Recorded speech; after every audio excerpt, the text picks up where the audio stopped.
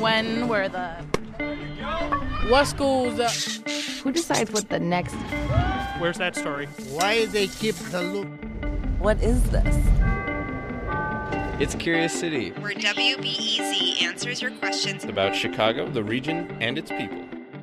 I'm reporter Laura Pavin. Chicago resident Amanda Jensen was on Facebook one afternoon when she saw a friend post one of those "look at me" pictures of herself winning a prize at a county fair.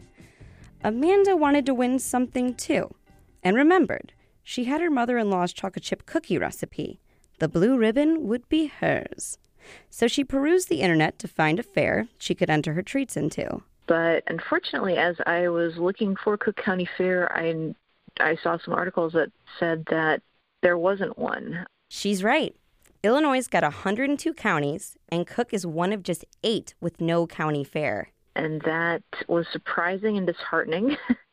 Here's what Amanda and millions of Cook County residents are missing out on. In Illinois, there's a recipe for a county fair. It's a carnival with funnel cakes, B-list bands, and tractor rides. It hosts contests for beauty queens, best butter sculpture, and yes, the yummiest cookies. It's also, and this is important, it's also an ag expo with massive pumpkins and goats in dresses. Amanda's question for Curious City: why doesn't Cook County have a fair? And could someone start one up? Amanda's cookies aren't eating themselves, people. So you might be thinking, Cook County has a huge city, a lot of suburbs, and almost no farms. So yes, the lack of agriculture is the giant steer in the room. But there's more to it than that. The county fair started in the 1840s. But from the beginning, the tradition was shaky. The fair would skip years because it had competition from Chicago. The city was cranking out big-time events and attractions. Chicago hosted the State Fair 8 times in the 1800s, and then held another little thing called the World's Columbian Exposition in 1893. Important point, agriculture was huge in each of these. Here's researcher Charles P. Raleigh. Chicago had agricultural events for the state, for the nation, and for the world. A county fair just simply can't compete. The Cook County Fair did have a consistent run during the 1920s.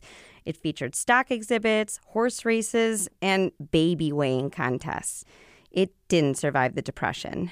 Even when the economy came back, the number of farms was dropping, and remaining farms had less in common. Here's Raleigh's theory. When you think of a county fair, you are thinking of a lot of people getting together as really a community event. Well, part of the challenge with that was there was multiple communities. There were lots of differences, starting with the farmers themselves. They were often from different ethnic groups and grew different stuff. Cook County had chicken farmers in the south and west sections, dairy farmers in the north, and orchards in the northwest. Take those differences and then add the divide between an industrial city and growing suburbs, and you have a hard case for a Cook County fair. Decades later, the case was still hard. Former Orland Park trustee Tom Dubelby was behind an effort to bring back a fair in the late 90s.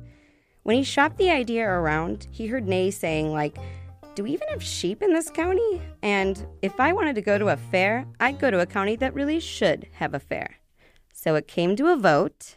It lost. I think about I forget what it was. It lost pretty substantially. Dubelby kept the fight up for about a decade until he realized that folks just don't want an agricultural fair. In an urban area, they're interested in the music concerts and a lot of other things. And I think in an urban atmosphere, a county fair would be more of a huge carnival than it would be a true fair. And that's why there's no Cook County Fair today. But is there a chance, any chance, it could come back?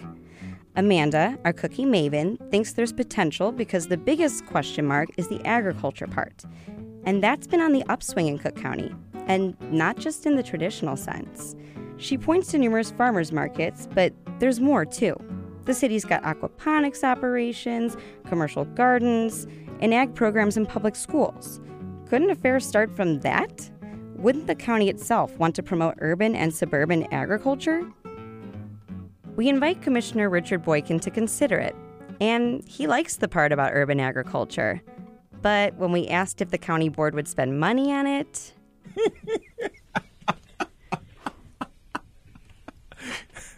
Okay, let me gather myself here. What an interesting question. I think it would be a non-starter. These people aren't even willing to invest in jobs in the community. Look, the county is already about $200 million in debt, so we're going to have to figure out where we're going to get revenue from to balance the budget. Boykin can dangle a little hope, though. He says the county could probably secure temporary fairgrounds if someone other than the county did the planning. Look, I think anything is possible. I believe that basically somebody has to come forward with a proposal that suggests that a Cook County fair will not cost taxpayers money, but will in fact yield a benefit. That's a tall order. This somebody would clearly have to have chutzpah. They'd have to leverage private partnerships and develop fundraising strategies, and he or she would have to understand contemporary urban agriculture. Amanda has no clue who that could be, but she hopes someone steps up because Cook County could use a fair, not just to provide carnival rides, show off the best hydroponic tomatoes, or settle who's tops when it comes to cookies. Good old Cook County needs a stronger identity. At least there's the Chicago identity, and that does filter through, but I don't really see people saying, yes, I'm from this particular county, and being very adamant about Cook County is the best. Unfortunately, I've never heard anyone ever say that. Yeah. Ever. Well, maybe all this will change, and a fair organizer will create a new Cook County fair. If that happens, Amanda might be ready with cookies straight from the oven. And I'd be excited to see how far her cookies go. Because let's just say I'm into them. And so hopefully they're all right. Yes, they are. They're great. This time each year in our hometown, the county fair comes our way. Reporting for this story comes from me, Laura Pavin. Support for Curious City comes from the Doris and Howard Conant Fund for Journalism. Take with me the most specialist girl I knew. I had her packed us a lunch and on down the dirt road we flew.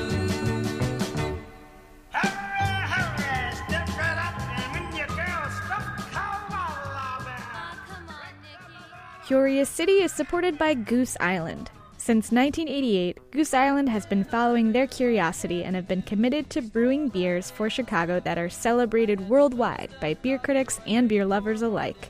More at gooseisland.com. We don't need to be the only beer you drink. We just want to be the best you drink. I snuck by a couple more, but I had to get caught real soon.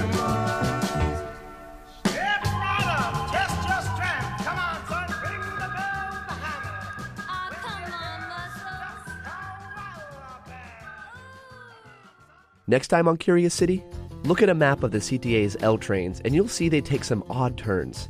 They curve for no apparent reason and they make a bunch of tight zigzags. And you feel it on the train. If you're not sitting down and holding on, you could definitely fall over with all of the turns back and forth. If you're reading a newspaper or texting, you're going to eat it. Why the CTA route isn't always the direct route. That's next time on WBEZ's Curious City.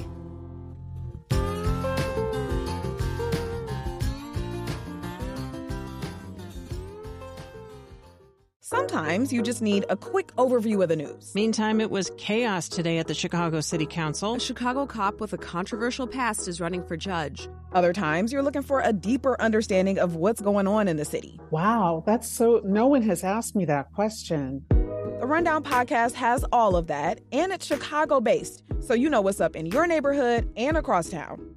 Listen to The Rundown wherever you get your podcasts or at wbez.org/rundown.